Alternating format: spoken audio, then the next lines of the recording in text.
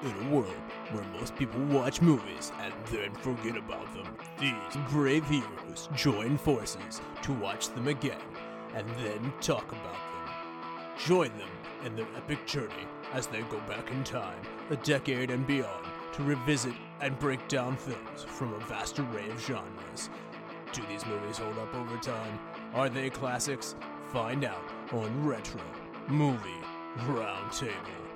Starring your hosts, Brian Fry, Chad Robinson, Dustin Melbartis, Lizzie Haynes, and Russell Guest. Coming now to headphones in your ears.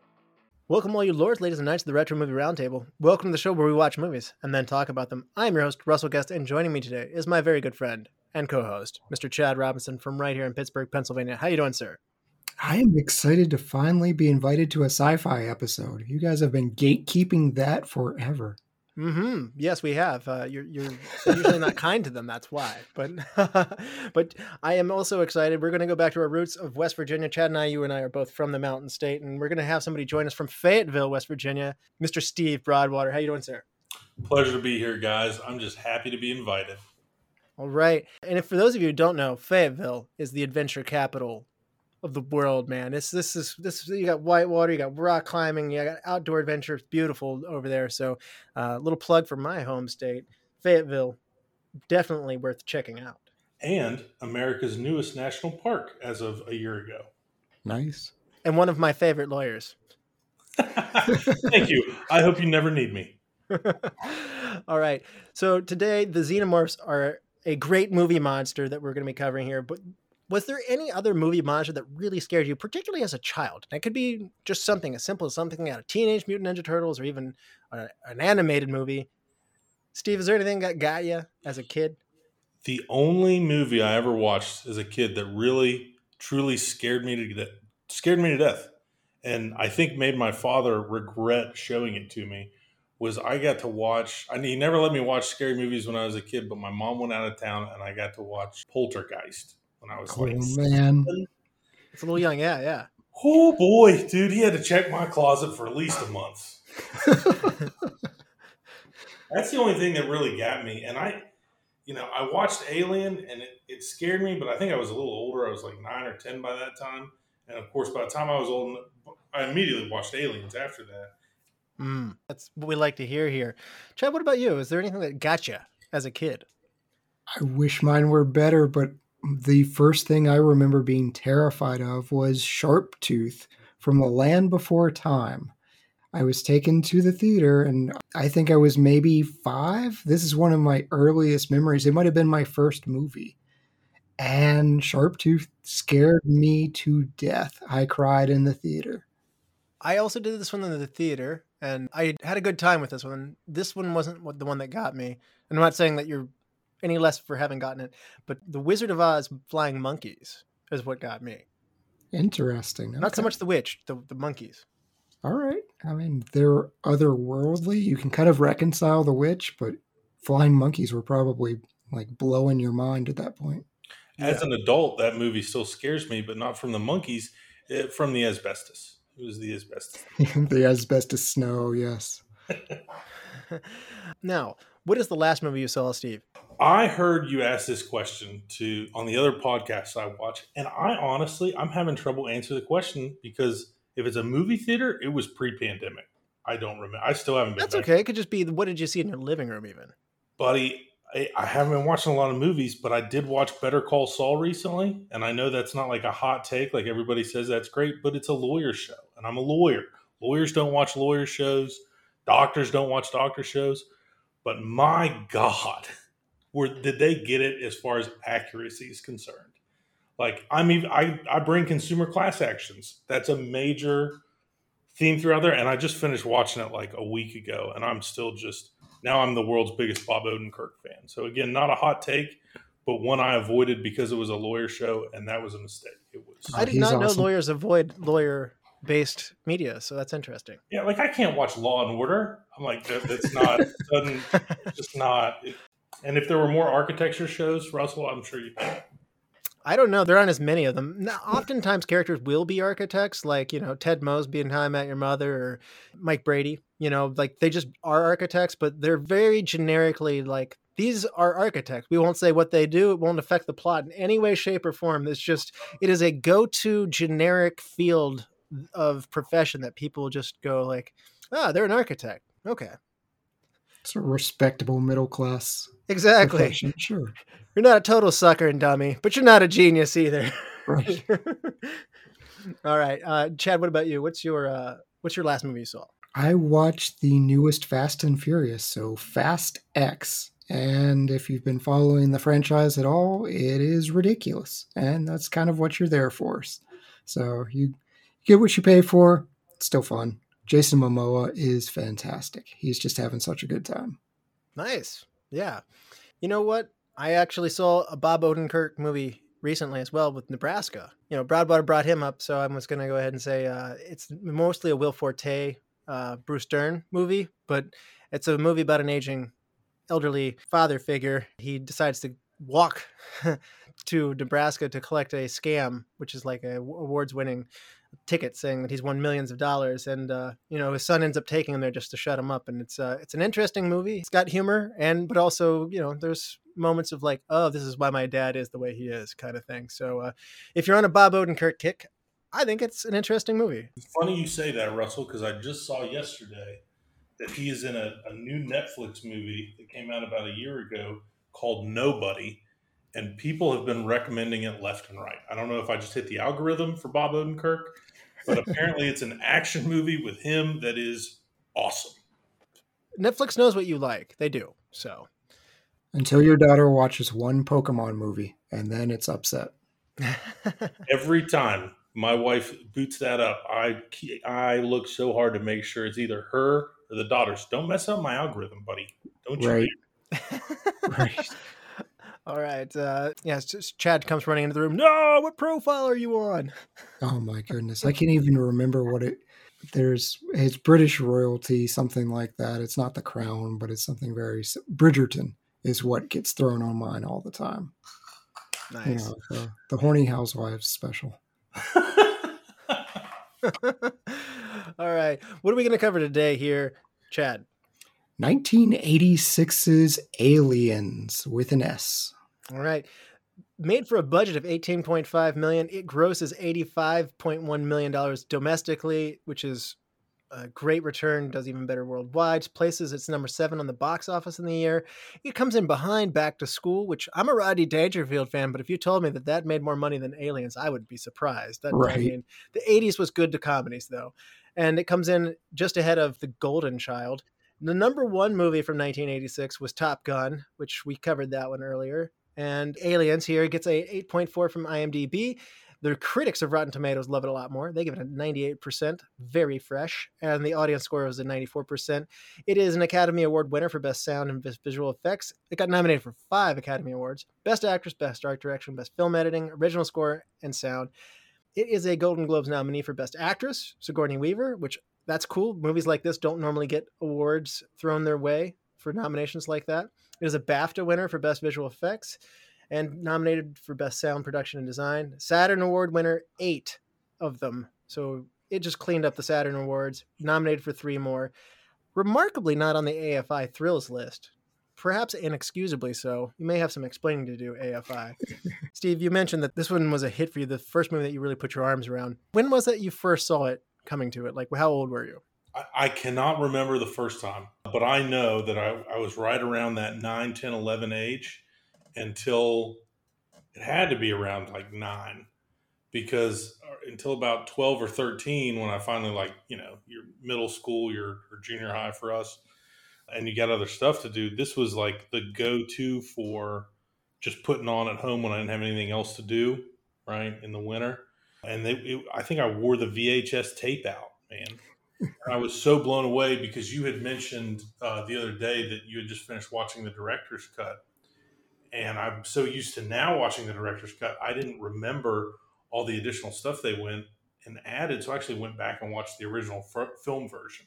I would say I think that this, as far as like director's cuts go that add stuff, the director's cut adds so much in that like 20 minutes they added, not just for this movie, but for every other movie in the Alien franchise, with the background of the Weyland-Yutani Corporation and all, like the scene before you actually like get into the aliens like being there, the background of the corporation and what they were having the families all do there. They really should have left that in for the Yeah. And it just explains so much more on the current stuff, the Prometheus, even the Alien v Predator stuff that like comes in. That little bit of background in that like 10-minute scene that they cut out is wonderful to the whole overall franchise. Do you feel like it's holding up for you as you're getting older? Your taste change as you get older. Is it still there for you as comfort food? The only reason I would say not as much is because I've seen it so many times and I can just recite every line. But yeah, man, I still got excited. It had been a year or so since I'd seen it, maybe a couple years. And even though I knew it was coming, I was still sitting on the edge of my seat, man. James Cameron brings it in this film. And it's so neat to realize he did this immediately after Terminator. And then he followed this one up with The Abyss. I got to go back and watch The Abyss. Absolutely. We need to cover that. Chad, how about you? What was your coming to Aliens? I got to this really late. So our mutual friend, John Flack, Top Gun episode, check him out, godfather of this podcast. He took it personally that I had not seen the Alien franchise. And As so, well he should. Yes. And we would stay over at his house and he remedied this pretty quickly. And yeah, between that and I think he got to Terminator as well because I hadn't seen Terminator. I'd obviously heard all of this. If you need to see T2, my parents were very strict. So R-rated movies were not a thing for me. I loved it. I loved it when I first saw it. I am a horror specialist. So while I love this movie, the original that's my bailiwick. I love Alien. I'm very sad and very angry at Russell for being left off of that podcast. But I love this one too. This is just a very, very different version. James Cameron isn't Ridley Scott, and I'm glad he didn't try to be. That's right. And sometimes Ridley Scott's not Ridley Scott either.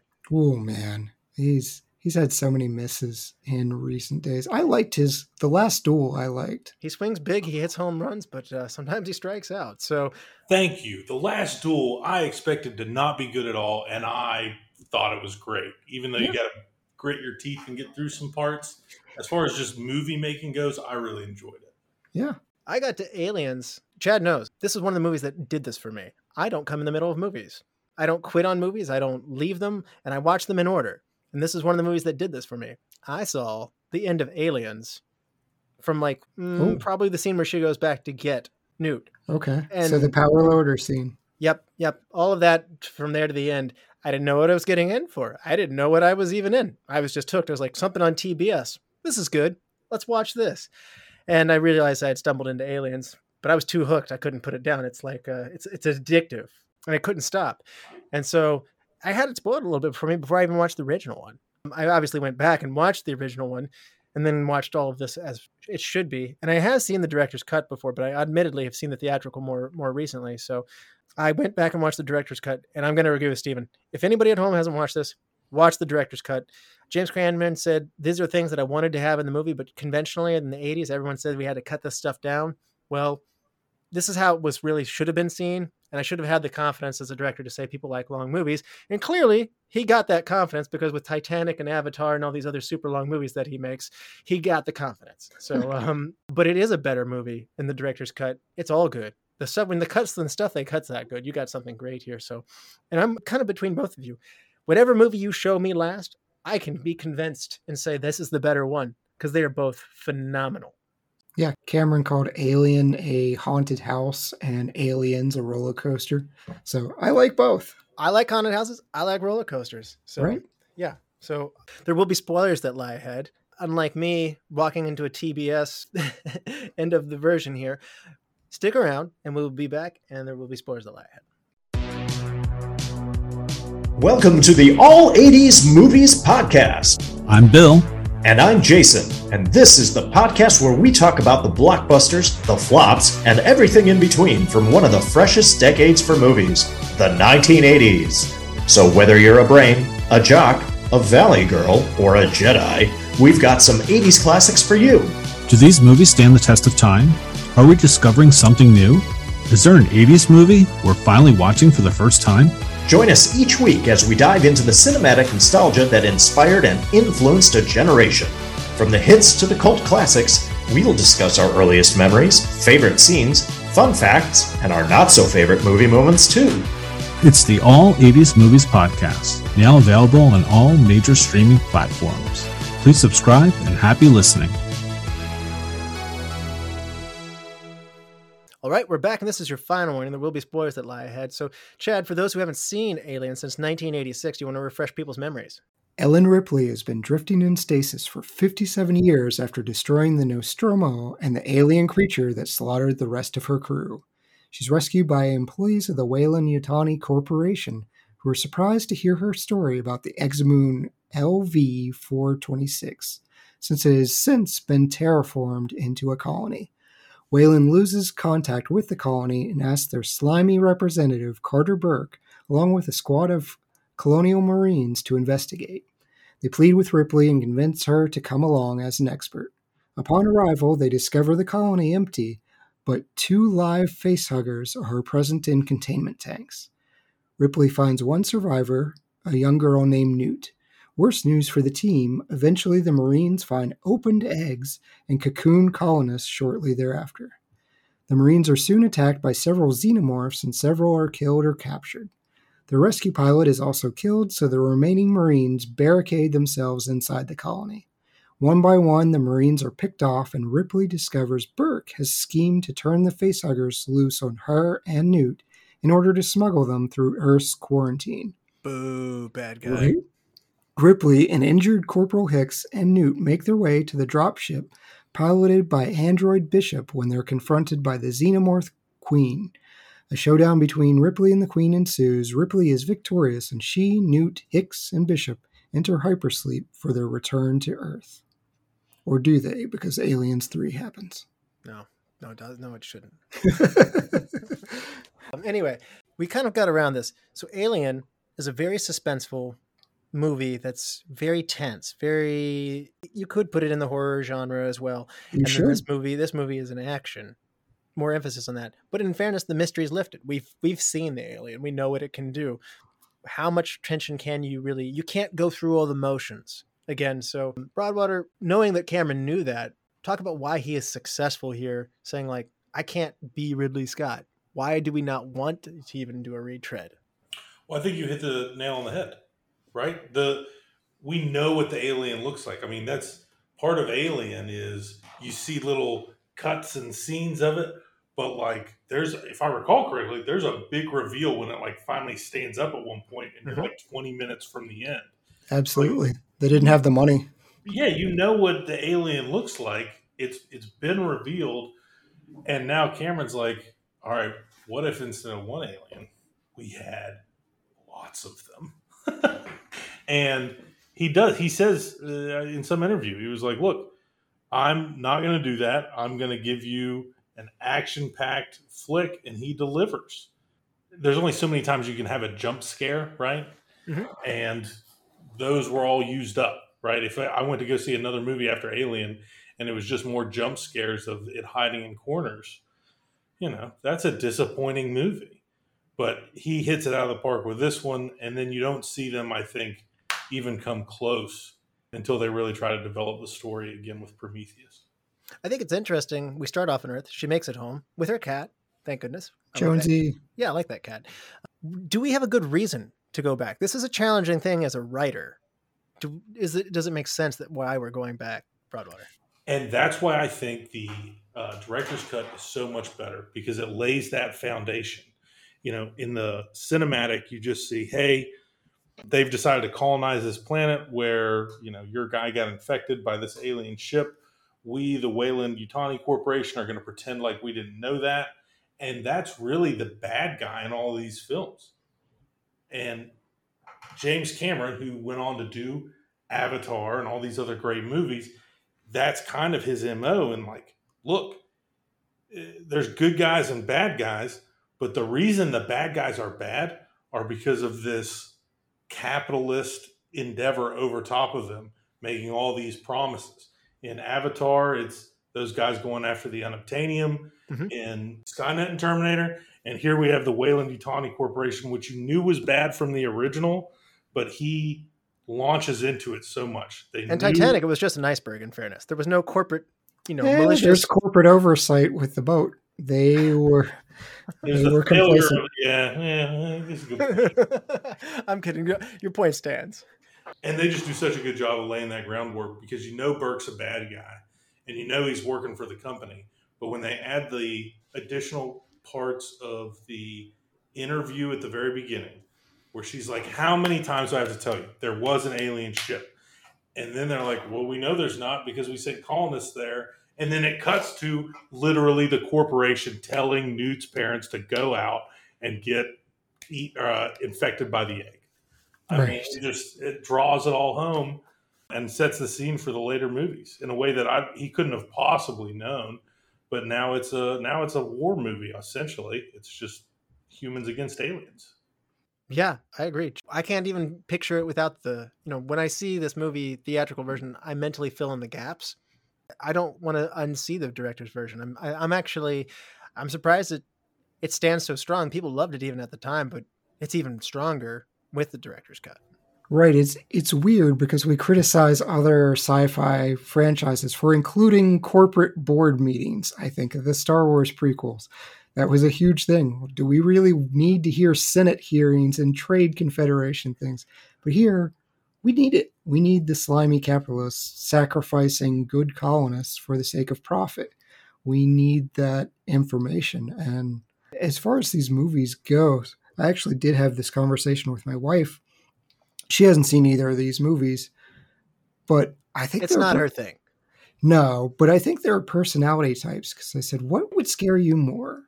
Fear of the unknown or fear of the known? And she came down solidly on fear of the known. So I think this movie would be far more effective for her. For me, it's always fear of the unknown. And it's an interesting movie. As Steve hit it, we know these aliens. We know what they can do. We hadn't seen a queen before, but we know the acid blood. We know the extra tongue. In the original, you don't have any of that information. So how do you make that interesting? How do you put these Marines, in a situation where it becomes problematic when they have all this information going in? Oh yeah, acid blood. They can crawl around. They're extremely intelligent. They're massive. This is how they reproduce. We have all this information. But then the tension comes through weaponry, through technology. The best scenes in this movie for me are when we're watching counters on e-guns. It's such a simple, cheap scene to film. We're literally just a display going down in numbers. I'm like, this is hugely effective. Or something slowly beeping to indicate it's closer to you. Cameron just does a great job of ratcheting that tension up without having to resort to jump scares. Also, your facility is going to blow up. Your escape pod fails, and you don't have a way to get to an escape pod. So that's a lot of tension. And your android may be untrustworthy. Again, I'm glad they didn't go back to that. Somehow these Marines are... I felt like these Marines vary a lot from, you instill confidence in me. Some of them are like, yeah, I feel good that you've got my back, to I'm not sure why you're on this mission.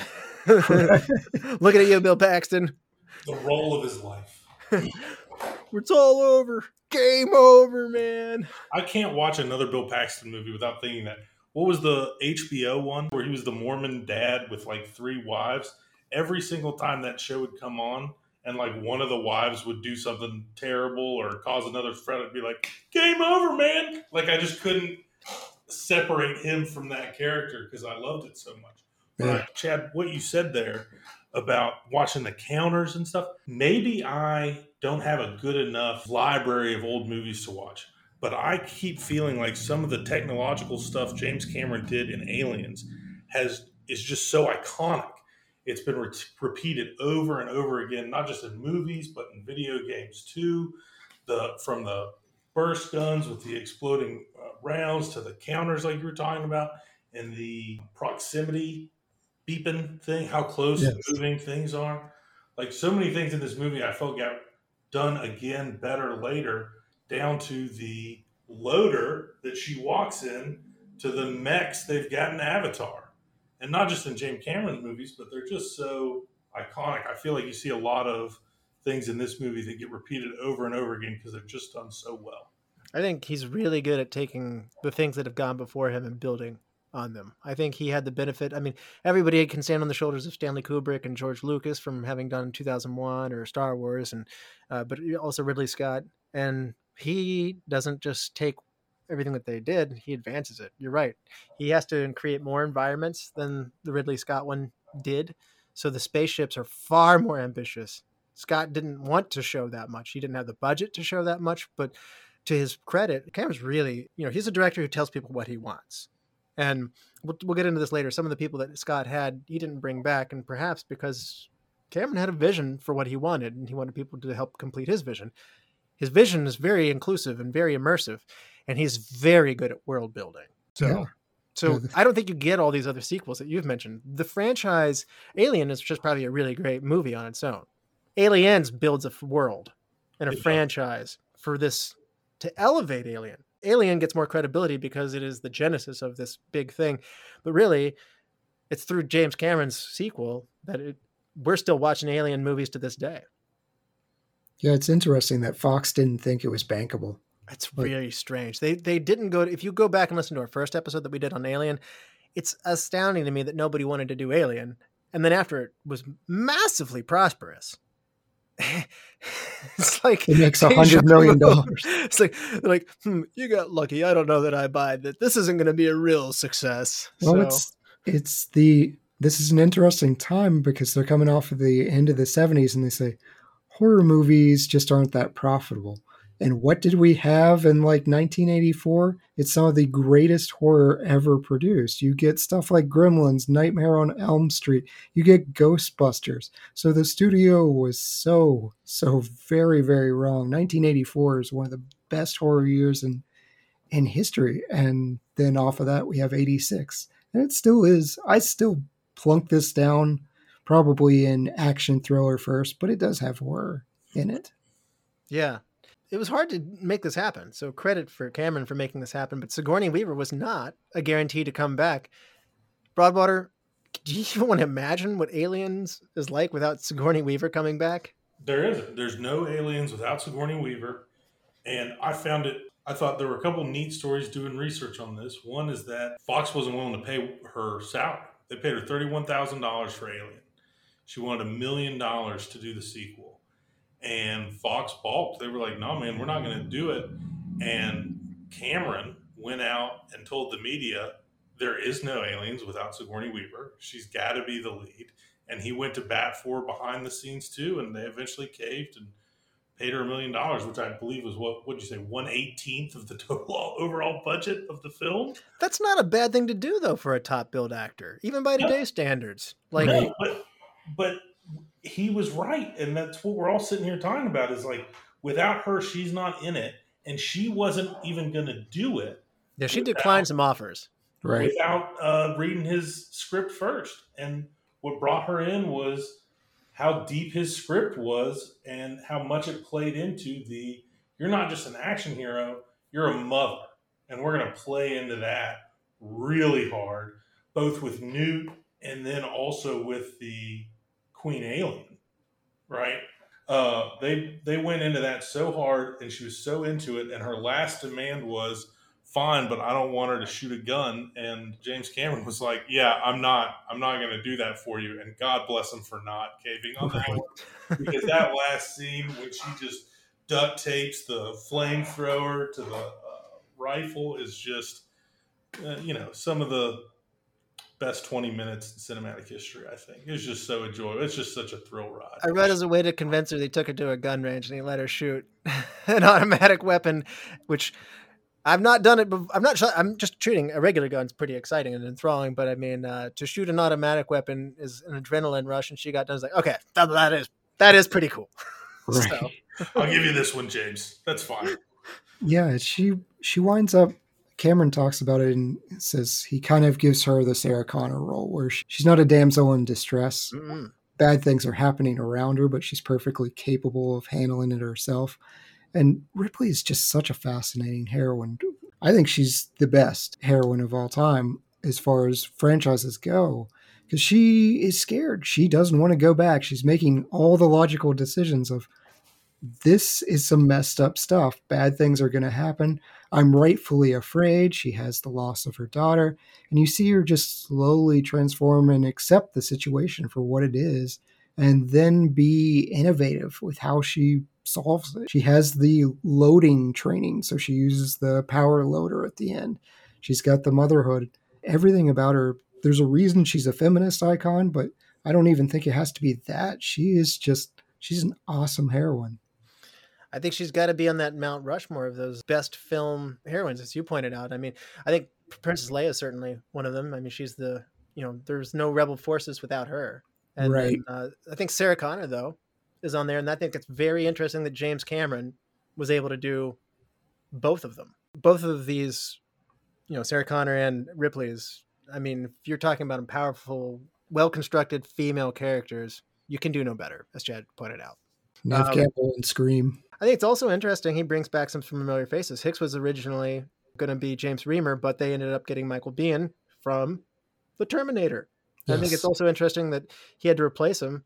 I guess Remar initially said it was our artistic differences with the director, but later he stated that he was fired because he was busted for possession of drugs, and it was a hard period of time in his life where he had a drug problem. So these things happen sometimes, but I like to see Michael Biehn back in here as well. Like, he's not known as this kind of role. He's normally more of a tough guy before this, but honestly, this and Terminator is what I think about first with him.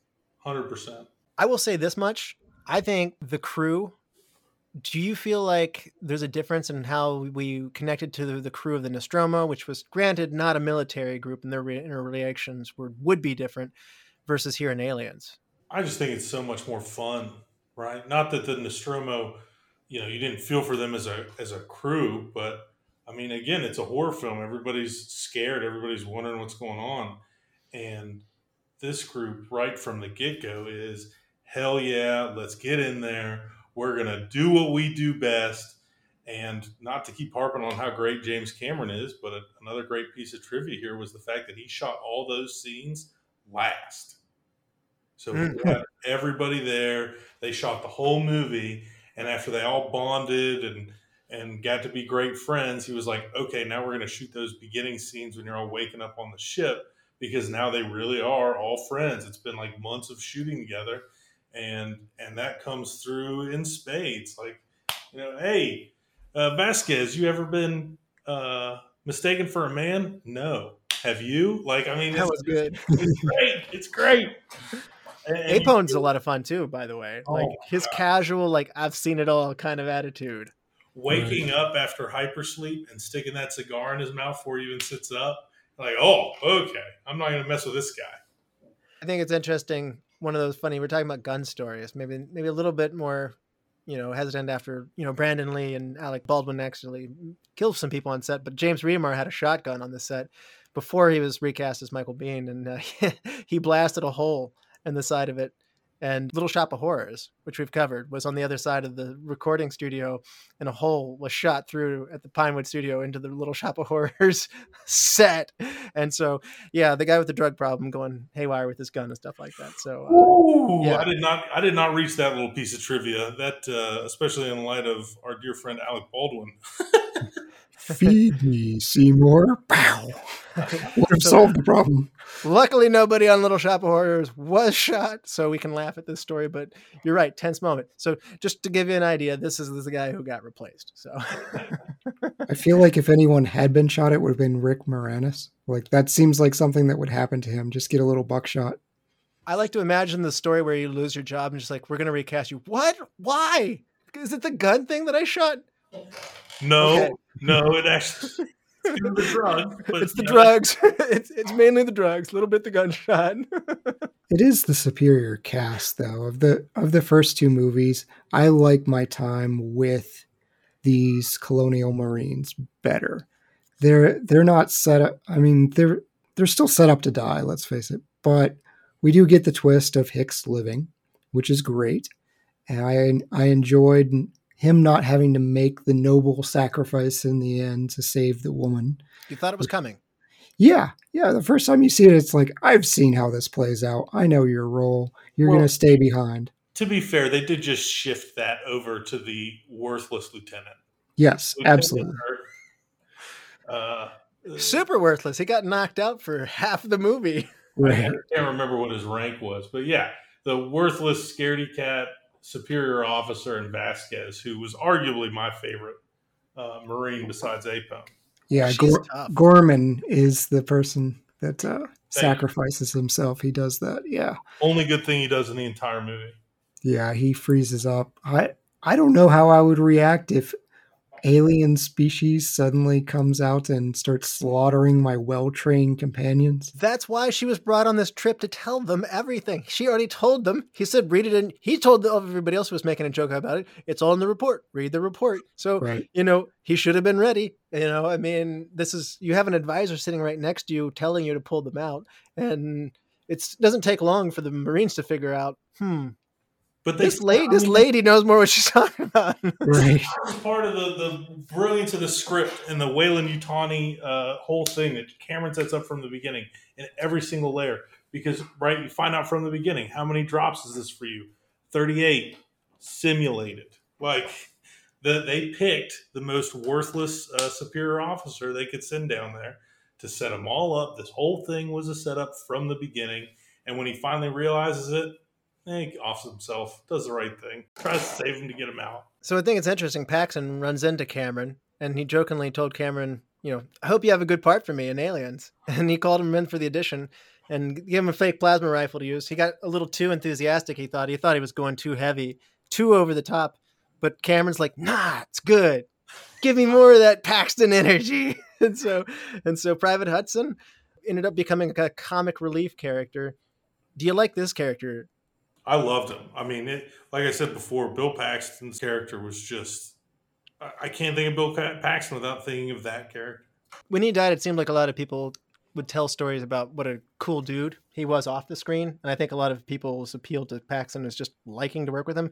I oftentimes feel like some of his roles in movies maybe might be better if they were played by somebody else. But I think that people genuinely like working with him. And I think there was an endearing story that was told that he kept apologizing over and over and over again, because he uses a ton of bad language in the movie. He kept turning to his Carrie Henn, the little girl who plays Newton, being like, I'm sorry. I had to look her up. This was like her only movie. Right. She did something in 2020, and that was it. School teacher in California now. Yeah, 12 years old and with no acting experience, and James Cameron just says, "You have emotive eyes. You're the star of my movie." She does. She had like this puppy dog, like help me. Like, she made these faces really well. That said, like, I'm in danger. Yeah, it is interesting, because I've had the thing, and I wonder how Dustin would respond to it as well. He and I are the let's kill the children. They are terrible. They're bad people. Terrible. They make movies worse. And Newt manages, with no acting experience, to make this movie better. She provides that lost daughter role. She has her cute, hideous little doll that she carries around. The thing is just head of a doll. Right. Yeah, the thing is not really attractive at all, but she's attached to it, and I get it.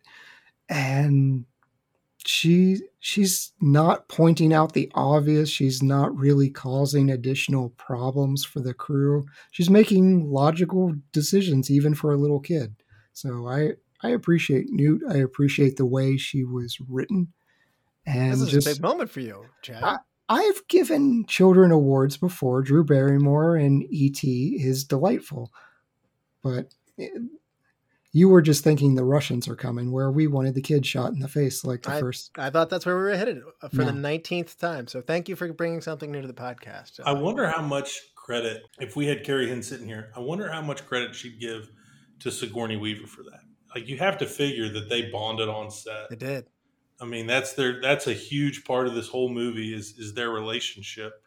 And I can't help but think that Sigourney Weaver just not only carried her through the movie, but like helped her develop and do the right things on set. And I'd love to hear that story from one of them.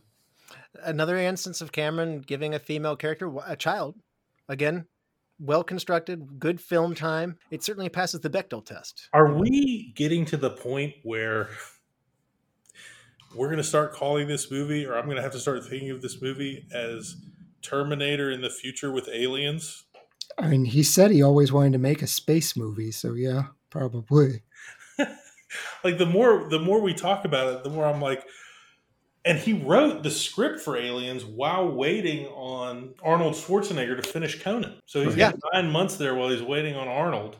He writes this script, and now I'm like, dude, it's like people who say that Hogwarts or Harry Potter is just Star Wars with worse lightsabers. Like, did you just give me Terminator with aliens?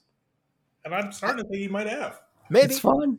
It I was works. going to say, Disney keeps making the same movies over and over again, and they keep making money from everybody over and over again, and nobody's complaining because we're having a good time. So Oh, it's still great. I mean, yeah. It's wonderful.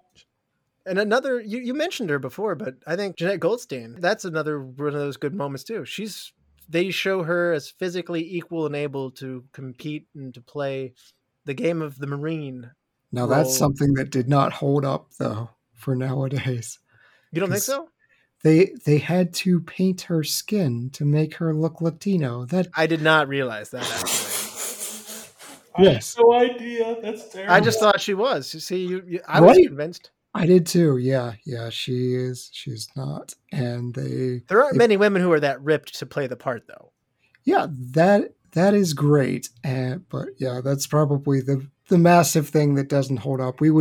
This is the Michelle Rodriguez role. So Jenette walks so Michelle Rodriguez can run. Like, this is, if Michelle Rodriguez was old enough in 1986, this is 100% who she would be cast as. And she's great in those roles. Now, Ian Holm was our robot artificial life form before. Broadwater, do you like Lance Henriksen as Bishop coming in? How would you compare his performance this time as opposed to Ian Holm's before? I really liked him, and I really can't even think of Ian Holmes as the android because, in my mind, he is a Baggins, and I just can't.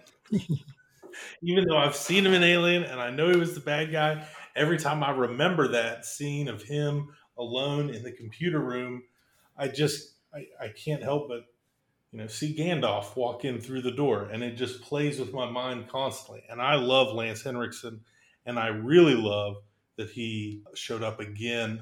I don't know. I don't want to give any spoilers of Alien 3, but he does make another appearance in Alien 3 in a way that I think works really well in the whole universe. So I think he did a wonderful job, especially because I kept waiting for him to double cross them. I did too. Yes. And I think, the script was written that way, but he played that part so well of, am I going to double cross you in a second? And he's got a knife. I wait for it till the very end, and they play on it so well with him having to take off and be gone at the last second. It's perfect. I love it. Yeah, you kept waiting for him to be like, psych! Withdrawing his hand and pulling the And then away. he does, but not really. Oh my God. Yes. Yeah, you get the knife scene early, and it's like, okay, he's got some form of menace. He's good with weapons. How will this be used? As the actor, he unwisely brought a giant bag of knives to the airport, which not a good idea. He had about 7 or 8 different knives It was that he was 80s. practicing with that he brought into the airport and just didn't think about it and carelessly brought them all through customs. So It's fine. Yeah, this is pre 9/11. Right. So guns are going off sets, knives are going through security. Hard to imagine. Hard to remember. Shoes stayed on. He does do the knife trick himself, though. That's not a stunt hand. And apparently Paxton didn't know that he was going to have his hand put down on the table.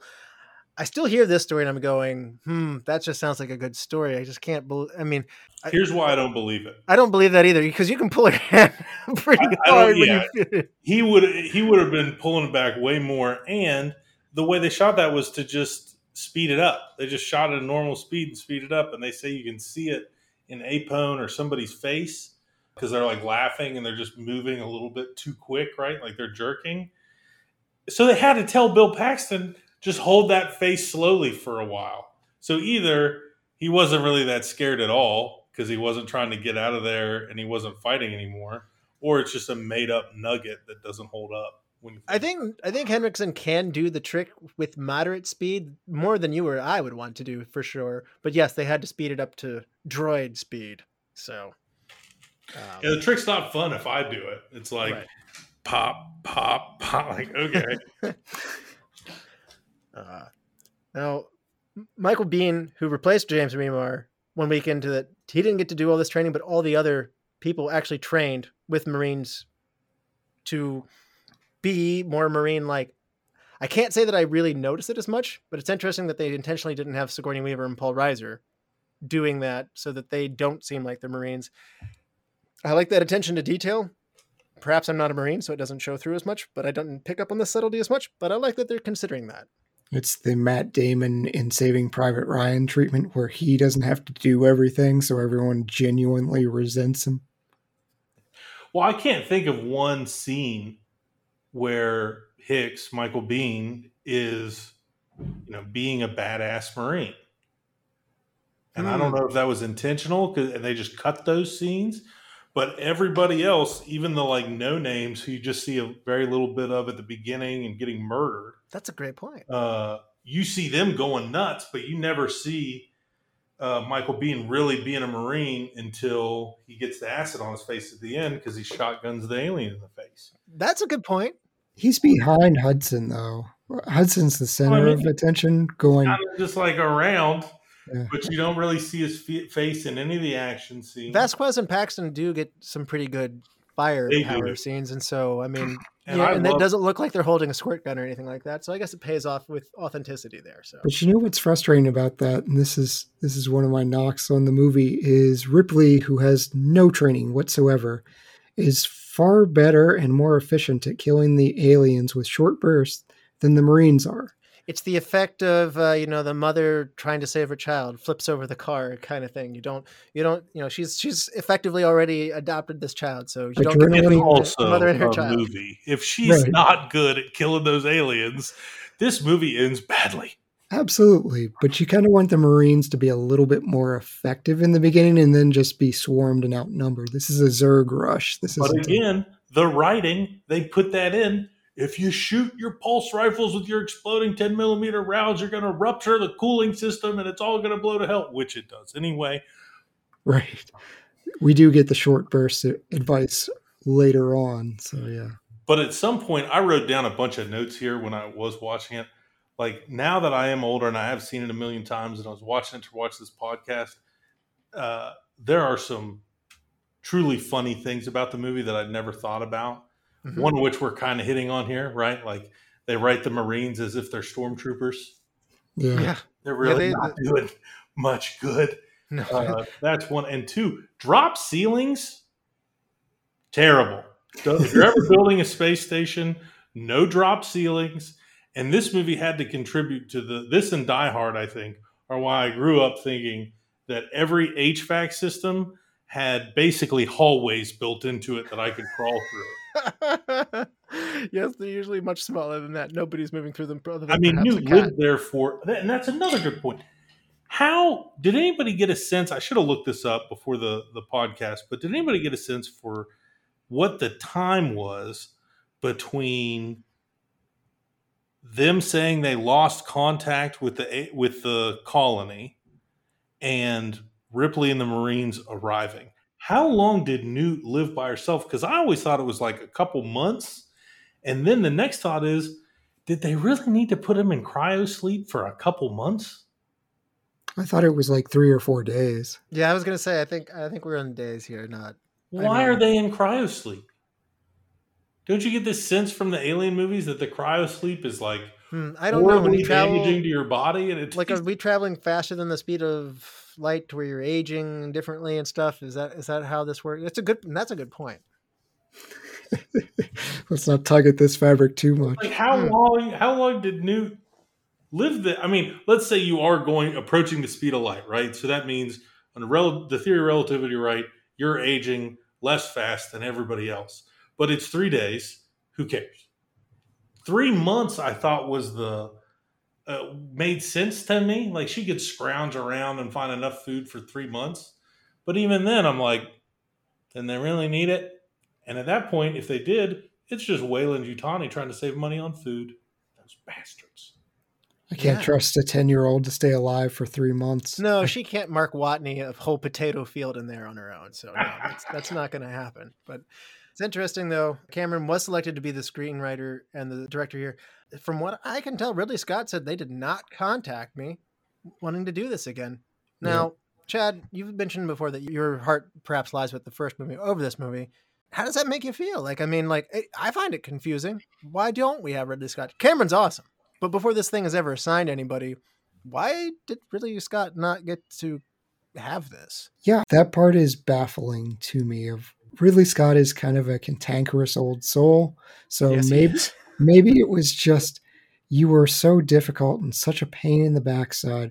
You know what? We don't even want to work with you again on a sequel. And maybe he had said outright, I don't want this to be a franchise. Sigourney Weaver didn't think it was going to be a franchise. She said, I don't want to do a movie if this is just a financial cop out. Like, I don't want to do a sequel just to make more money, just because the first one made a lot of money. There's going to be a reason. So I could see it going that way. Of Ridley Scott's difficult to work with. He doesn't continue on series. He just does his thing. Although we're getting Gladiator 2 after 20 some odd years. What? Right? Yeah. But I mean, he's spoilers for you. He does seem, and he is somebody who does not shy away from criticizing other people's work. You can definitely see several articles where he does so. He's actually pretty kind to Cameron, taking over perhaps one of his greatest movies. So you've achieved a high level there. When someone comes in and takes your thing from you, you have every right to be bitter about it, and you get to sit there and go, "Good job, American guy." Right. But Canadian. Oh, dual citizenship now. Well, I think anybody would think he was crazy. I mean, the level of focus you have to have. I mean, think about everything he did with Titanic. Like, my God. He might be. Yep, he's born in Canada. Yep, Ontario. Thank you. Gotcha. You did. I don't know how to fix that in post, but anyway. We're not going to. Russell gets stuff. No. You take your L. I got my 1 point on the career guys that have been doing this for years. That's my one. All right, well done, Canadian guy. But the rest of the crew, many of them in Pinewood Studios and over there in England, had worked with Ridley, and they did not like James Cameron. Did you see any of these stories, Broadwater? Yeah, I mean, clearly they didn't get along. He had to fire, his director of photography and at least one assistant director. And at the very end, he gets up to give a speech, and everybody thinks it's been a tough, long road. It was a pleasure to work with you. And he's like, I can't wait to get out. I hate you all. Please go. He did a screening of Terminator to try to convince them all, like, hey, look, I know what I'm doing. He did set it up. He invited everyone, and only the actors showed up. So, like we were mostly American. They just did not get along with Cameron. But, God bless him for sticking to his guns and forcing him to do exactly what he wanted to do. I also think Cameron has grown to become more and more difficult as a personality to manage over time, but I'm not putting it all on the crew there, but they certainly fought back. They took tea breaks and stuff like that. They guarded very heavily. And so there'd be scenes where they had a certain amount of fog in the room, and then they would leave. Like the scene where all the eggs are in the hive there, they'd be like, I'm going on tea break. And Cameron's like, don't open the door. You open the door. And let all the fog out. And so then they have to fill the room back up with fog again. And it's like, okay, someone's like, I'm going on tea break. Stop opening the door. And nobody listening to him at all. And the guy, as you mentioned, the director of photography was sitting there going I want to put more light in the room. No, I want darker, less light. I don't want to show the whole room off. It's better if it's dark. No, I know what you want. We'll make it light. No, dark. And then he would shoot it light anyway. And then that's how you lose your job, by the way. So. Oh, and you should. Maybe I'm not one of these grind till I die, wake up, start the grind kind of guys. But when you have a group project like that, I cannot imagine how infuriating it is to be in charge and be like, you do this, you do this, you do this. All right, we're all professionals. Let's go. Nah, I'm going to do something. I can't imagine what that would be like. And I don't know. I'd love to see an interview with some of the crew to kind of get a sense of, is this just them being upset Ridley's not here, or is it them being upset that, some outsiders coming in, or is that just how they did things over there? Like, are we going to start having siestas next? Is that what they do? Like, guys, let's get it done. Like, we got a long day. Let's work as hard as we can and then go home early rather than drag this thing out all day. I can't imagine how frustrating that would be. And I guess his producer, Gail Amber Heard, was his wife or girlfriend. I can't remember now. But eventually one, but I think girlfriend at the time. Girlfriend, okay. Yeah, that also felt like favoritism at that point. So while she pulled her weight and was capable and this movie's awesome, there was a sense of like, the producer and the director are in bed together, literally. Right. And they're teaming up against us, and these Americans are coming over here and telling us how to do things, even though we made an amazing movie before. Even Giger, who did the amazing work in the first movie, the set design, and the Stan Winston comes in with his studio to do all the set design for this one. So even the amazing look of the first movie, Cameron went another direction. Giger said, this is an amazing job. Again, similar to Scott saying like, hey, I probably would have done something like that anyway. It's really good. Again, it's interesting that Cameron and Stan Winston, there's just a big difference of change of directions. Perhaps some of it's time that's gone on, but I can't fully understand. Part of me would be wondering if I were these British guys on hand, like, why is the whole band not back together here? This doesn't feel right. That's fair. The crew walked out after he fired his cinematographer, and he even threatened to take the movie back to America, which would add considerable cost, because that's why they're there in the first place, to do so. And apparently somebody came in to help moderate this, and they all cooled off and cooler heads prevailed in the end, and they made their movie. But I gotta say, it's funny with all this conflict, it doesn't show. I don't feel like it's made by unloving hands. I don't think like somebody painted in the background like, I'm going to put a giant penis on the wall and see if James notices or something like that. I don't feel that anger and animosity, or I'm sandbagging my job in it, because top to bottom, it seems like it's top notch to me. It just clearly took blood, sweat, and tears from Cameron to get it there. At least when they did work, they did an honest job. Yeah. I mean, when they weren't on tea break. So if you look at his resume, we have Piranha 2, The Spawning, and the first Terminator is low budget. It's not been brought out yet, by the way, either. It's in production to be made. Yeah, it is. is. He had to show them an early screening. It hasn't hit the theaters. I don't think they could have known that the Terminator would wind up spawning this amazing franchise. If you go back and watch with critical eyes the original Terminator, it's fun, it's good, but it's like upper B class movie. I don't think it would stand out as like this AAA production. It's an interesting little film that I think it's forgotten about in the light of Terminator 2 and the amazing effects of Terminator 2. That's another one of those instances where the sequel is so amazing, it makes the original greater. Shortcomings of the original in that case, which there aren't many shortcomings of Alien, but I mean, shortcomings in that one are forgiven when you see what's to come later. So, yeah. And again, transitioning from horror to action. The first one's horror, the second one's action. Hey, I can't remember if I ever actually saw this movie, but one of the things I noticed looking at Cameron's movies was around the same time he also took over and did Rambo 2. Yeah. Yep. That's when he wrote, and that's when he was writing the script for that, if I'm not mistaken. Now, I remember Rambo 1 as a great movie, but I can't even remember what happens in Rambo 2. How did it hold up? He kills more people. Rambo 2 is a less emotional movie. Like the first one has some very hard-hitting drama where you're just like, wow, I'm really feeling for this prisoner of war. Like this guy who's brought home, how do I fit back into society? Rambo 1 had a whole lot to say.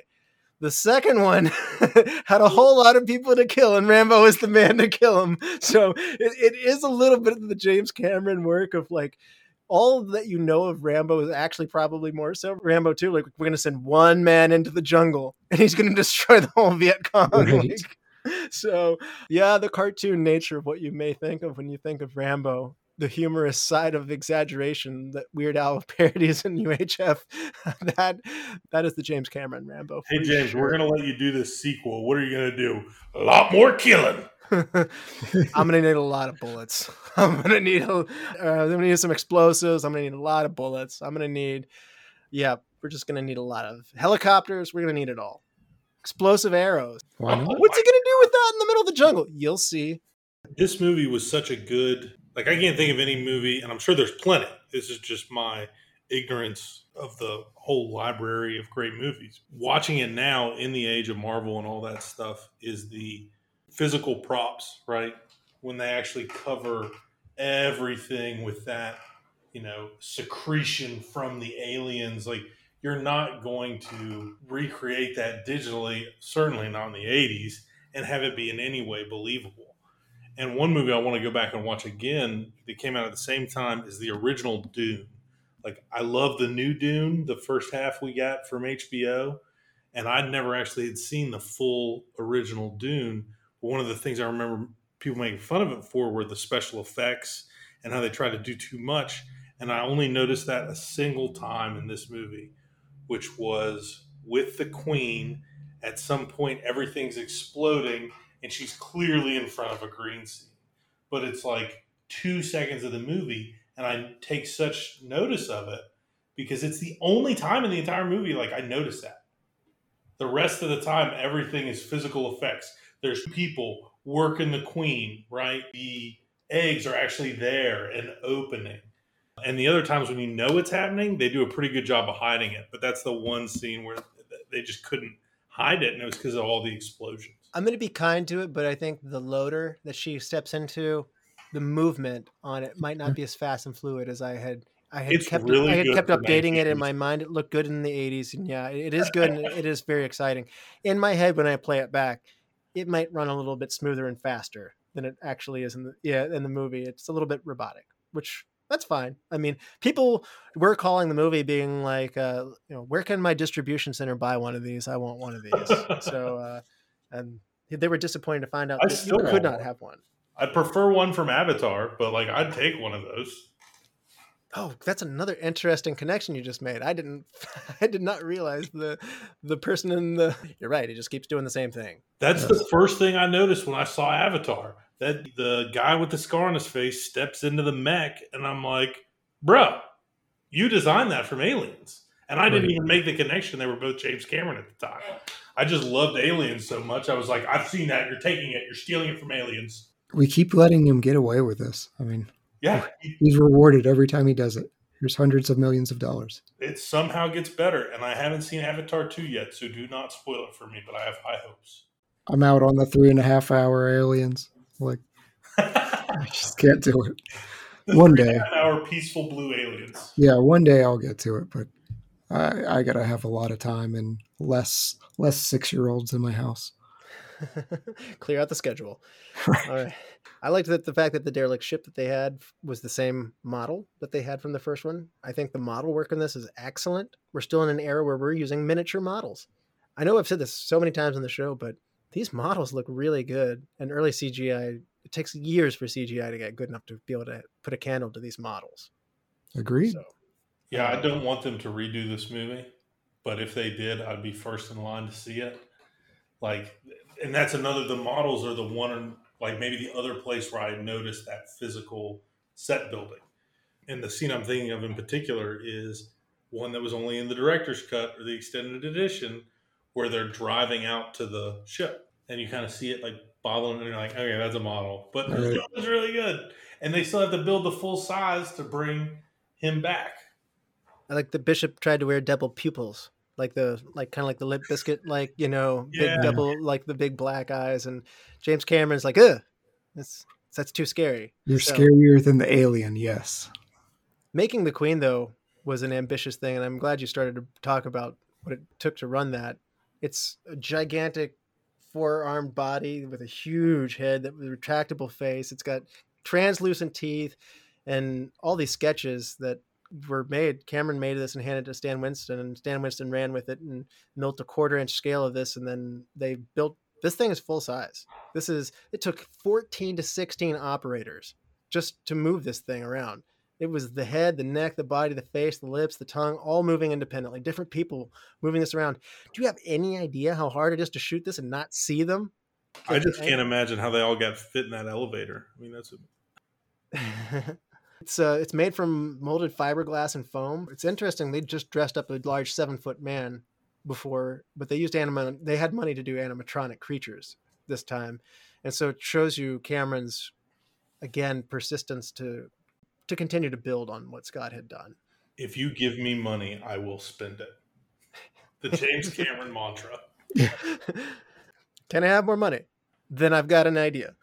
And well, I will spend it well. This will not be just burning it. It will be, you will get what you pay for, but you're going to have to pay a lot for it. I think we're applying past things though. 18 million is a lot in the 80s, but it's not obscene.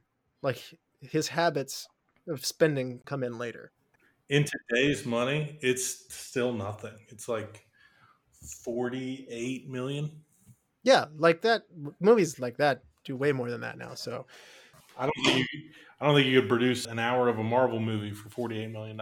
I think the face huggers, they use a lot more of those in this movie too, by the way. The laboratory that they move through, which just made me, I felt like Ripley should have had a bigger response as she was moving through the laboratory of like, you told me we were coming to destroy these things. Here you are studying them. Right. I was like, nobody's mentioning that we've played with fire here. You just want to see her go ham on those containment cells, just with a pickaxe or something. This is how you do. I kept waiting for Ripley to be like, okay, now blow it up. Okay, right. Now blow it up. Okay. I'm going to stand here and watch you do it. It's like when you punish your children. I'm going to stand here and watch you do what I just told you to do. No, you can't be trusted. And at what point did they leave out the part that they leave a sticky, gross residue so that the pilots are just like, what is this on an alien world? I have no idea. Those guys didn't read the report, but we're all in the corporate world. Like the amount of people that don't read my emails that are no more than 2 sentences. I understand this failure. The facehuggers, though, look great, by the way. Like when they're in that medevac room that they are in, that's just so good. When the sprinklers are going off and the facehuggers moving around, there is good suspense in this movie, and they are showing you a lot more. And to your point, they had more money to do it, but as Steve already put it right, everything they show is working great. I feel like we need another chest burster. We get a fake out in the beginning. I didn't really appreciate the fake out. I appreciated the extra Jonesy time, but I did. I wanted Paul Reiser to get chest bursted. It got me the first time I saw that. I definitely was like, oh my God, how are they going to do this so early? But again, I was like 8 or 9. And they did it looked like the first one. Like it looked believable, which is, I think, in 1986, a feat all of itself. Looking at the soundtrack, though, James Horner felt like Cameron wasn't giving him enough time to write a musical score. So he actually takes pieces of previous scores that he had done, which include Star Trek II, The Wrath of Khan, some other scores that he had to adapt from some other things from Gan Ballet Suite. The main titles are recycled. He stated that there were tensions with working with Cameron. So it's not all the British crew. Cameron is a difficult personality, by the way. But Cameron loved the score from Braveheart that he did later so much that he brought him back again to do Titanic. And that is a big one for Horner. So they both won Oscars and stuff for that there. So, and he brought him back again for Avatar. So Celine Dion would be out of place in this soundtrack. Yeah, the Xenomorphs will go on and on, though. Right. Yeah, this soundtrack, I know it won awards, but what I found most striking is when the movie knows when to shut up. And there are so many times where you could have some kind of ominous music, but instead you just hear the background, the footsteps, the clicks, the sounds of the ship, and you sit there waiting. I love these types of movies, and when they do it, Paranormal Activity is one where you have to pay attention to the background, what's going on. And for me, the best choice of sound is when they chose Next to None. I wish they could have reused a little more of Jerry Goldsmith's score, but to your point, the tone of what they're doing in this movie is different. So Jerry Goldsmith's music is more tense and it's made for a different kind of movie. You do get a little bit of it though in the Alien Queen.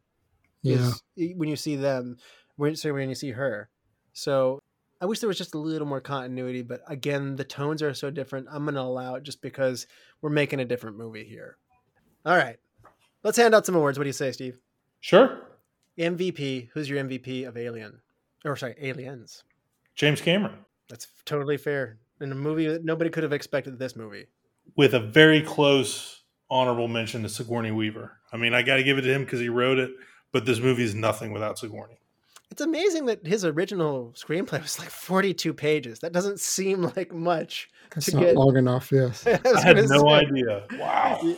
He increased it a little bit later, but it's not as long as you think. Probably a lot more about what the director chose to do with the visuals and how he chose to present everything. So the screenplay is not that beefy. There's at least 5 pages of clicks.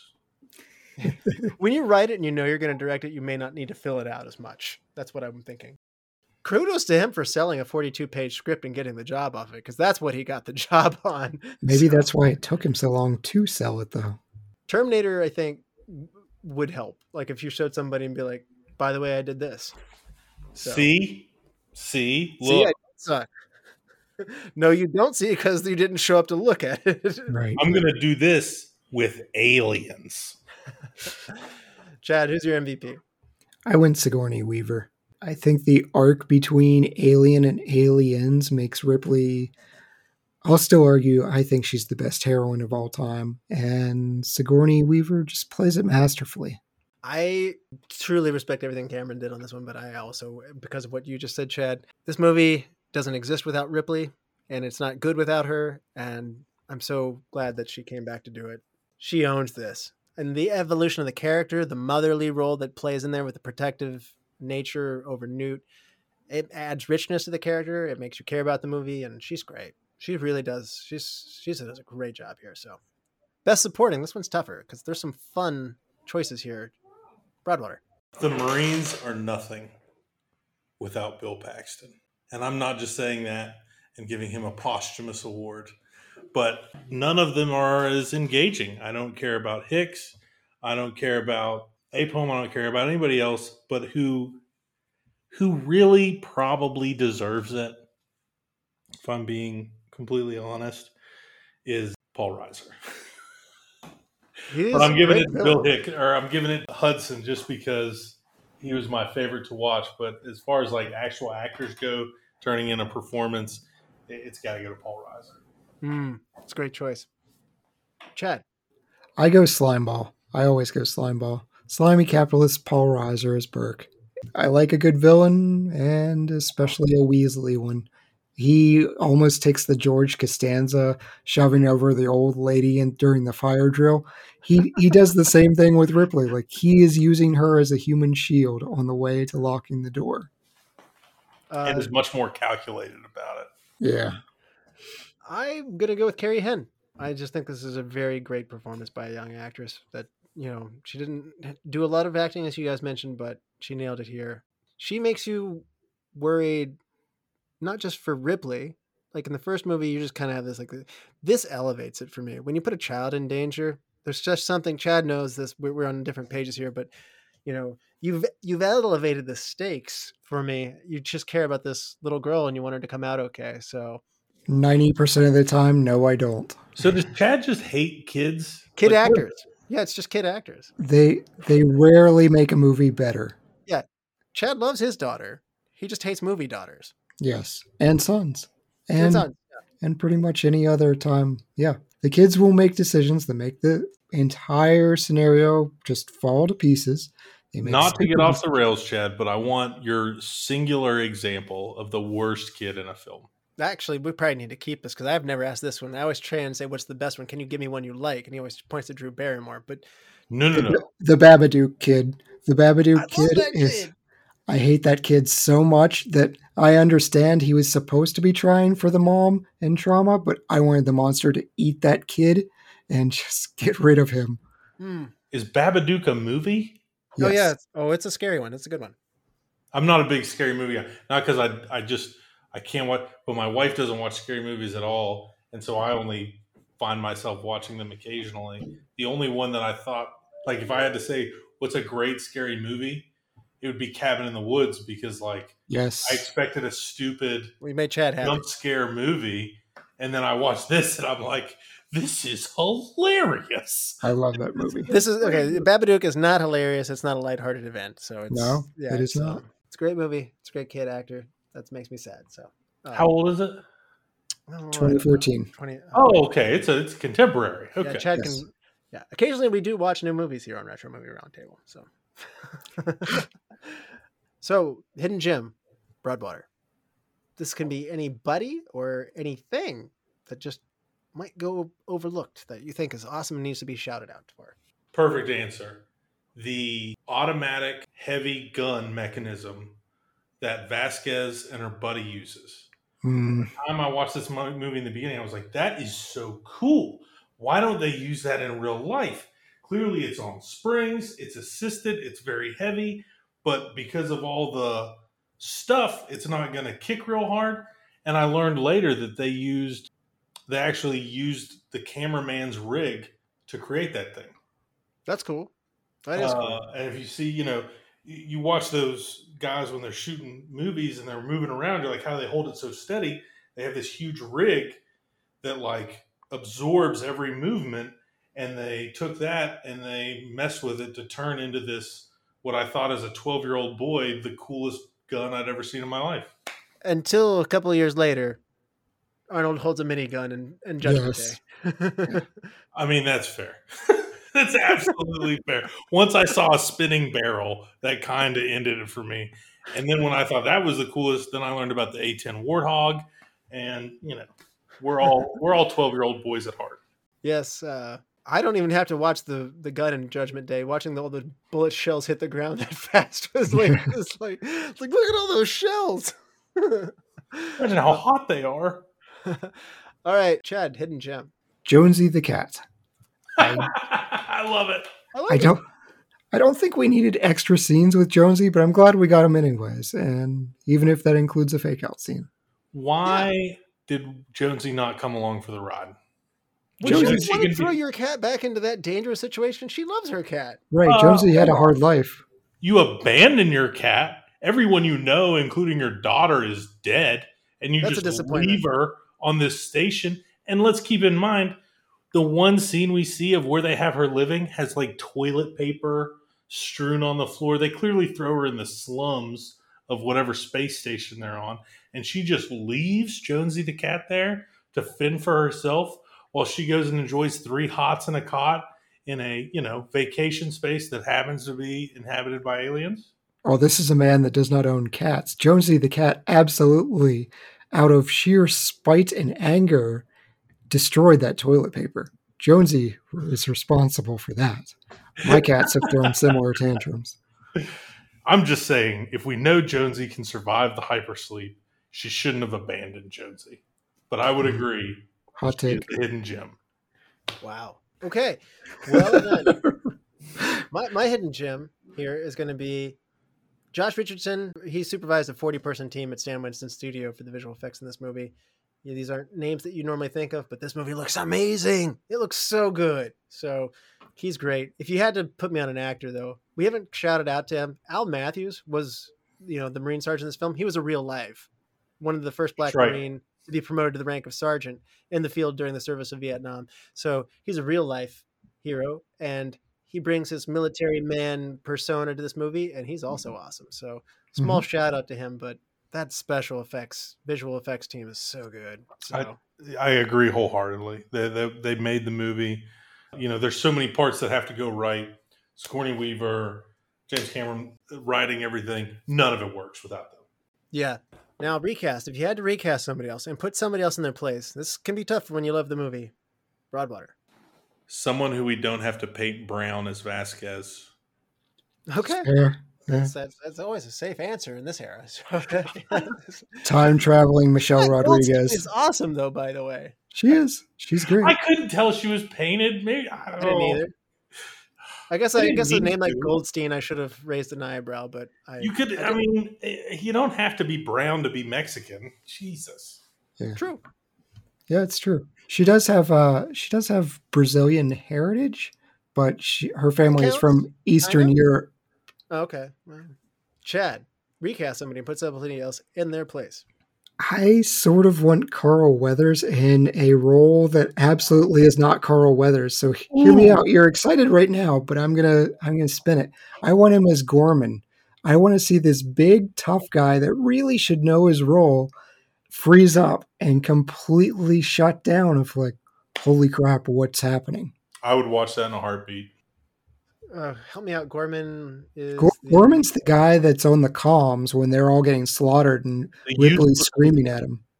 Oh, so he's the useless, yes. superior character. Well, I'm actually coming after Gorman as well. So You had us going for a pump.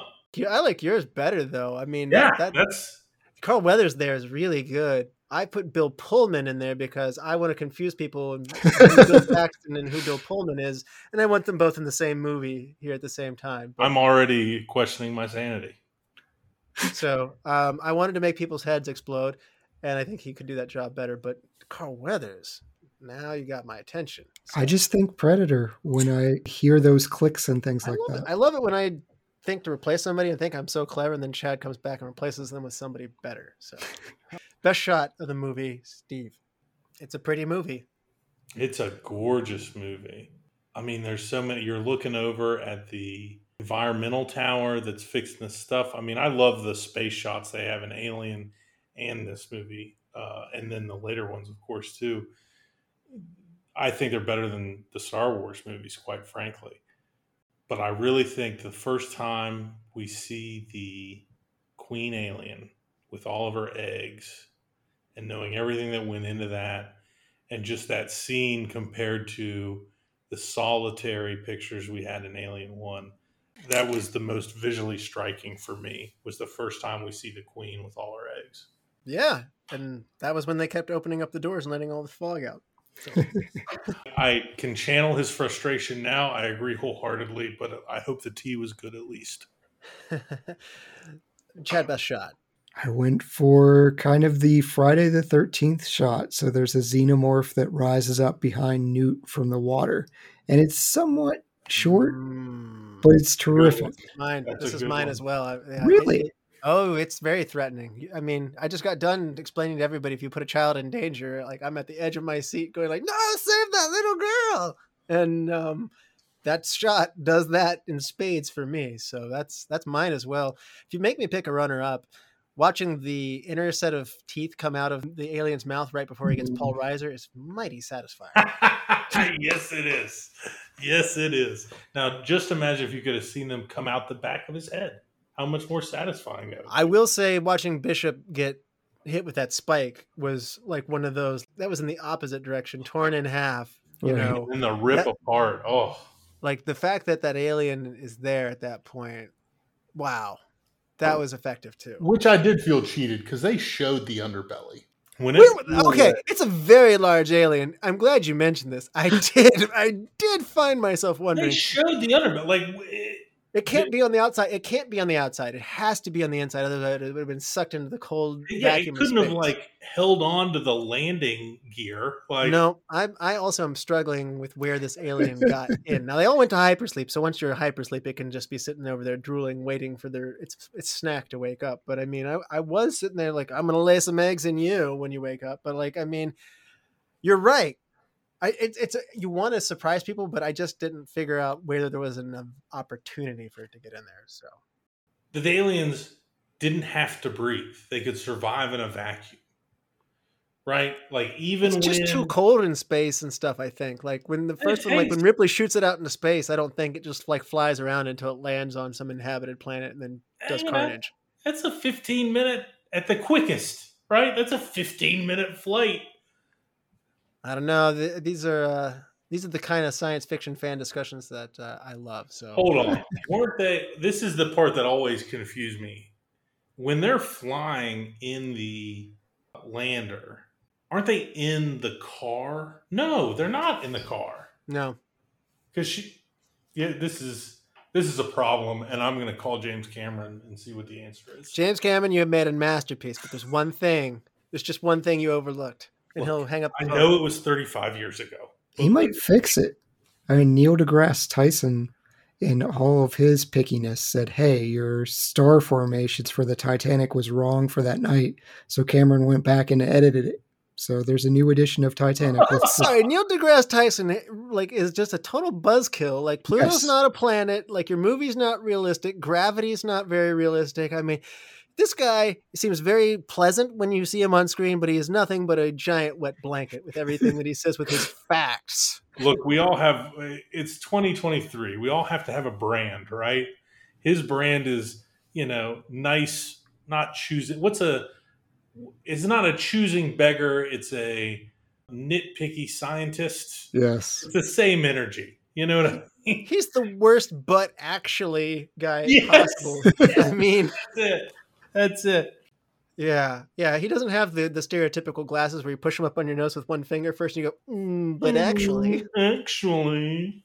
So these are some great tangents we're having today. Sorry for the edit on this one. Best scene, Chad. I really like the motion tracking scene, and there's so many moving parts to it. We have Vasquez. She is welding the door shut, which we find out is a horrible idea because we have the tracker going off and Hudson is losing his mind. And then the clicks come and we find out it's in the room. And we have that call back to A Stranger Calls. It's coming from inside the house. So Ripley starts losing her mind a little bit, saying, this is impossible. It's wrong. And then we have Hicks pop open that drop ceiling that Steve says should not exist. And the xenomorph is right there along with hundreds of his buddies. And chaos. Love it. If you learn nothing else from this movie, if you are in charge, Russell in particular, of designing a space station, I'm going to need you to make your air vents not large enough for aliens or humans to crawl through, and we're going to just get rid of drop ceilings, regardless of how metallic they are, and drop floors as well. My best scene is when Ripley is moving through the Queen's hive with Newt, and the Queen's like looking at her like, I'm going to put some eggs in you. Right. And she's like, I'm thinking I'm going to burn up all your children. And then it's like, you better not. And then she's like, well, you better not kill this kid then. She calls off her two guard minions. Yeah, exactly. Walk off. This shows you how smart the aliens are. And I love this scene where, Sigourney Weaver's face in this scene is like intensive. Like, this is what I talk about. Like, don't mess with Mama Bear. She's not kidding. Like, she's like, I'll burn every single one of your eggs. And then she does it anyway. And then she does it anyway. And I love it. That's my favorite, like, Sigourney's hole in the entire movie. They've got a deal, right? There's a détente. Everybody's backing off. Sigourney's backing up. And then right beside her, that one egg flowers. It opens up. And the look that she gives the other mother in that scene is my favorite. She's like, we had a deal. We had a deal, and you broke it. And then all hell breaks loose. Yes, I love it. And this is really hard. I just got to shout out when she goes back, like when she gets on the ship, she goes back for Newt. She's like, how much time do we have? He's like, 19 minutes. And he's like, she's like, that's enough. And runs back in. Oh, I have it written in my notes here. I tried twice to time the actual like part of the movie. I mean, the like 24, 19 minutes, whatever it took, it had to take 45 minutes. Yeah. It's a big space station. You're right. 10 minutes would go by, and it'd be like 2 minutes have passed. I really can't believe nobody picked the final showdown, though. Well, so that was, if you come back to me real quick, I was going to say my favorite is the one immediately after yours, which is kind of a cop-out because I remember it from like every video you see, and it's, she gets to the top, Bishop, you SOB, where are you? And then she sees the Queen rise. And in that moment, I'm like, it's just the culmination of everything. I like it even better than the final scene. It is a cop-out, but it's so good when she's just like, I've done everything I can. I'm literally helpless at this moment. Here comes the mama alien, and then the ship just rises behind her. That does it for me every time. That's a great one. Now, best wardrobe or makeup moment. Some amazing looking animatronic and costume work in this one. But Chad, what do you think is your best makeup or wardrobe moment? I do think it's really cool that each of the Marines, other than Hicks, because he was that last minute replacement, they all have custom armor. They've all got custom little decals and things going on. But what I particularly like is Vasquez's bandana. It makes her stand out without just being obnoxious or garish. It just seems a natural part of her character. Mm-hmm. Yeah. Broadwater, how about you? What's your best wardrobe or makeup moment? So if we're going that particular, and I just noticed this last night, right? So I've watched this movie 100 times. Who's Vasquez's buddy? The real pale dude who also has the... Oh, the guy who's, who is that? Jason... Whoever it is. his necklace always like I couldn't figure it out. I realized last night it's just bones. So right, like what you were talking about how they were trained by real Marines and I think also SAS guys from England. And Apone, the actor that played him, was a real Marine in Vietnam. Like this dude was like, I'm gonna go full Marine from Vietnam, and hung like dark finger bones from his neck. Now I didn't Google this, but that's just what I saw when I watched last night. And I was like, I've seen this movie 100 times. I've seen that necklace. I never realized what it was. Those might be human bones. And I loved it. But I'm with you, Chad. I think just the customization of their work, and in order to answer this question, I'm of course ignoring all the physical effects that the team did, because that's just it's cheating. That's stealing the show. So sorry, Russell, if I stole your thunder. No, and I actually feel like I've given the effects crew a lot of help here, but flowers here. So I'm actually going to say the body armor, when they have to deconstruct it and the acid's eating through it in the elevator. I really like the scene where Michael Biehn has to shed his armor real fast and the acid's like chewing through it and he's injured through it. It's a dramatic moment. The armor looks great. It adds to the tension of the moment. So Absolutely. Nice work there. He lives. It reminds you, like barely, it reminds you just how dangerous it is shooting these animals. I mean, that's always been a amazing dynamic in Aliens. It's not in anything else. Though I will criticize it a little bit and say they don't approach that dynamic with 100% consistency. No, they don't. Ripley doesn't get splashed. Other people do. Ever. Yeah, I know. If you had to change one thing, Chad, what would it be? What bothers me every time I see this movie is we see Ripley spend so much time preparing. She's doing that awesome duct tape of the flamethrower, but then she gets in the elevator and at that point starts loading her cartridges. Why? It's a long elevator. You can tell it is. But with an alien in there, you don't know where it is. She's in a safe place, prepping everything else. Prep your ammo. Well, she's loading the grenades, and there's be like 4 or 5 in there. Yeah, prep your gun while you're duct taping Chad's it. Chad's big on prep. I mean, hey, I was in Scouts with Broadwater. We should know this. Be prepared. Know, 14 minutes till total meltdown. That is a good point, though. I've waffled back and forth in this argument. Steve just won me over with that.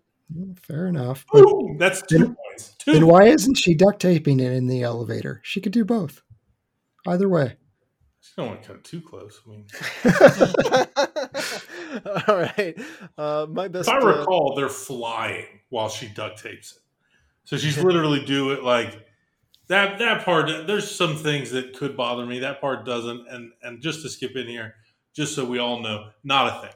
I wouldn't change a thing. The campy elements, the few little things that I see about it, are what makes it movie magic. And I wouldn't change a thing. I'm going to take your acid consistency with acid blood as a good response. That was a good, yeah. That's not the drop ceilings or the what do you call them, access floors. Oh yeah, okay. I'll take that too. Thank you. Yeah. So or the timing on the. Yes. I mean, but that's what makes it a movie, right? You got 30 seconds. So you say not a thing, but every movie has something. Like, yeah, it's got something. Like, yeah, that's what makes it a movie. If it's not a movie, if you don't have to temporarily suspend reality for a moment. Yeah, right. That's why we love them, because if they were that realistic, it wouldn't be. And I think we're all saying the director's cut needs to be the absolutely. Now, my change one thing is the third Alien movie. That's fair. Is that cheating? No. No, but I need to go back and watch it again. That's what I realized. Now, best quote. Let's go with your best quote, Chad. Game over, man. Game over. Like, what else could there be? That's it. I love it. I'm guessing you left Get Away From Her, you unpleasant female character? Yes. I didn't think it came off as well as game over, man. Sigourney Weaver hates the way she says that. I hate the way she says it. It's the worst part she does in the whole movie. Yeah, she actually says, "Why did I go up?" She wanted to go down, and she wants to re-record it, like more of a growl. And Carrie Henn hates they mostly come out at night. I love that. Mostly. I actually love that. Yeah, I like that more than the come out the B word. Yeah. My favorite quote actually is a really tender moment between Newt and Ripley, and she says, "My mommy always says there's no monsters, no real ones, but there are, aren't there?" That's Yes, there are. high quality. Why do they tell kids that? Well, most of the time it's true. Most of the time it's true. You brought me back down to earth, Russell. That is a real. That's a hard-hitting one. It's an emotional movie, and a movie that has a lot of action, and those little emotional bits are what makes it great, and that is a big one. We've come full circle here. I don't know, 5-star scale, half-star intervals. Broadwater, what's it going to be for Aliens? Oh, it'll always be out of 5 stars for me personally, 7.5. Reasonable. With love, yes. And Chad, I know you're a fan of the first one. I do. The first one is my top 10 horror movies of all time. But don't make a mistake here. Don't overdo that. I'm not going to, because this is 5 stars as well. And thank goodness. this is one of the franchises where I'll entertain the argument that this is the best movie. For me, it personally isn't. I love the original. That just tends to be my thing. But whoever says this is the best movie, I understand and I support you. I love it. You have royalty. This franchise has one of the highest ranking horror movies for me. It has one of the highest ranking action movies for me. And that's a hard thing to do. This is 5 stars for me. So hold on. Did we just give it a universal 5 out of 5? 15. That's 15. Yeah. It's been a tough year. We've had a couple juggernauts. Princess Bride is going to tear it up too. Yeah, we covered A New Hope too, which was nothing but a gush fest. So there are a few times in my life where I have felt truly present in the moment and honored to be there. Right, graduating law school was a big one. Getting married, having children were one. This is top 5, boys. Top 5. Thank you for allowing me to be here. And to say I was invited is an exaggeration. I may have aggressively pushed this on our friend Russell. I love that someone's excited to do this. I love the enthusiasm. I love when somebody loves the movie this much, and it makes me happy. It's funny when someone comes on and like they have to hold back. Like, I love this movie. It's been one of my favorites, and then they're like, well, it's not perfect. I'm going to give it 4 stars. And I'm like, you love this movie. They try and go movie critic on it, which is not what we do. No. Do you want to help me pick a movie for next time? I sure do. Get out your red, white, and blue. And I don't mean your UK flag. Put those away. We're going to be celebrating the USA here with Independence Day. So here's 3 very patriotic options for you. The Patriot from 2000. A peaceful farmer, Benjamin Martin, is driven to lead the colonial militia during the American Revolution when a sadistic British officer murders his son. Option 2, Pearl Harbor, 2001. A tale of war and romance and mixed in with history. The story follows 2 lifelong friends and a beautiful nurse who are caught up in the horror of an infamous Sunday morning in 1941. And option 3, The American President from 1995. A widowed U.S. president running for re-election and an environmental lobbyist fall in love. It's an all above board, but politics is perception, and sparks fly anyway. I am going to go with the most historically accurate representation of the colonial wars, the war for American independence, The Patriot. Okay, get your hatchets out. It's going to be The Patriot. I knew I loved this podcast. God bless you, Chad. I'm going to put my master's in early American history to good use for that movie. Chad will be the Neil deGrasse Tyson for that episode. I hope not. Thank you, Steve, for coming on. This has been a lot of fun, man. Bro, thank you. This is your podcast. I'm just so happy to be here. This was more fun than I ever could have thought. I was so afraid I was unprepared. And then I was like, nah, man, you just got to love the movie. And you have preparing your whole life here. I hope you guys keep doing it. Call me anytime. I'd love to be here. All right. And thank you, all the lords, ladies, and knights of the Retro Movie Roundtable. We invite you to reach out to us, subscribe, rate, and review us on Apple Podcasts, Spotify, Google Podcasts, Stitcher, Pandora, wherever you get your podcasts. Give us a subscribe on YouTube. Give us a like on Facebook, Instagram, and follow us on Twitter at @movie_retro. Email us at retromovieroundtable@yahoo.com. And providing and producing this podcast is fun, but not free. So we invite you to support our show with money at Patreon page, www.patreon.com/retromovieroundtable. All contributions are much appreciated and will go towards making the show better for you, the listeners. As always, thank you for listening. Be good to each other and watch more movies. Chad? I can't lie to you about your chances, but you have my sympathies.